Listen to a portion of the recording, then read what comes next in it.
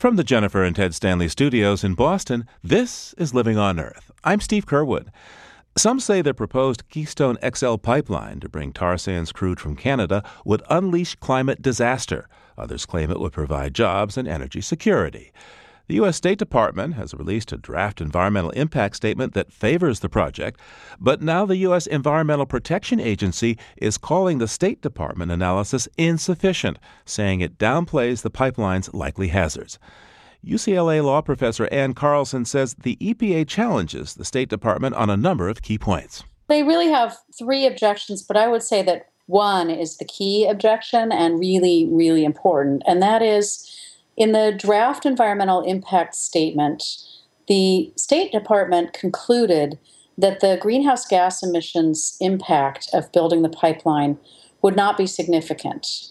And that's not because the extraction of the tar sands that would then be exported through the United States through the pipeline aren't extremely greenhouse gas intensive. They are. In fact, they're much more intensive than traditional crude oil.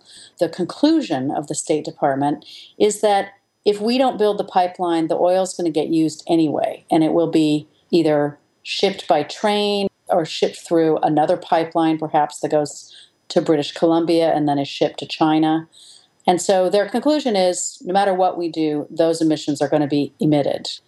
The Environmental Protection Agency is not so sure about that, in large part because there are estimates that suggest that if you don't have the pipeline, the transportation costs of shipping the oil, probably by rail, are sufficiently higher or could be sufficiently higher that it might make the oil too expensive to actually extract in the first place. And what are the other two things that the EPA objected to? The second objection is that the possibility of a spill as a result of the building of the pipeline could result in the release of the kind of oil that's being shipped that's particularly environmentally damaging, and that more analysis and attention should be paid to try to minimize those risks.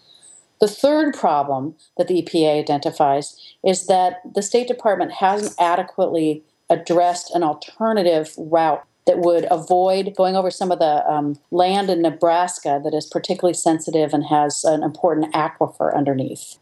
So how important is the EPA's opinion here? How much of an impact can they have on this decision? I think the Environmental Protection Agency's opinion is extremely important for two reasons. The most important reason is that the leader of environmental issues in the Obama administration is now saying that the conclusion of the draft environmental impact statement from the State Department is inadequate in the most important respect, and that is their conclusion that the pipeline would not have a significant effect on greenhouse gas emissions is either wrong or ignoring important information. So as a political matter, I think it's extremely important. It's also important legally because the State Department is going to have to change its environmental impact statement. Remember, this is a draft to address the concerns of the Environmental Protection Agency, or it's going to face a lawsuit suggesting that the environmental impact statement is inadequate, with very good support from the Environmental Protection Agency agreeing with that assessment. So with all these questions being raised, then, what do you think the timeline is on the Keystone XL pipeline decision?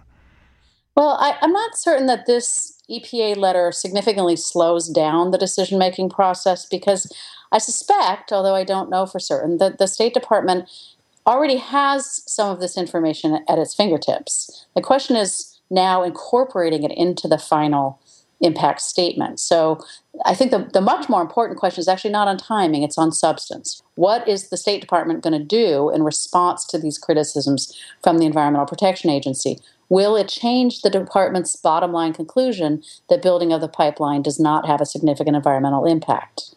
The Keystone debate is really heating up. On Earth Day, for example, critics gathered over 1 million comments opposing the project. Where do you think this thing might wind up? Well, I think at the end of the day, this really is a political decision. President Obama made clear in his State of the Union that he wanted to do something as much as he could on climate change to try to reduce greenhouse gas emissions. If he wants to show the world that he's serious about that, I'm not sure that approving a pipeline that has the potential, at least, to significantly increase greenhouse gas emissions is the symbol he wants to send the rest of the world. It's a political decision. It's a symbolic decision. It's an economic decision. And the Environmental Protection Agency's letter, I think, is going to provide good legal and good political arguments about why the pipeline decision ought to be no. Law professor Ann Carlson is director of the Emmett Center on Climate Change and the Environment at UCLA. Thanks for joining us. Thank you. It's a pleasure to talk to you.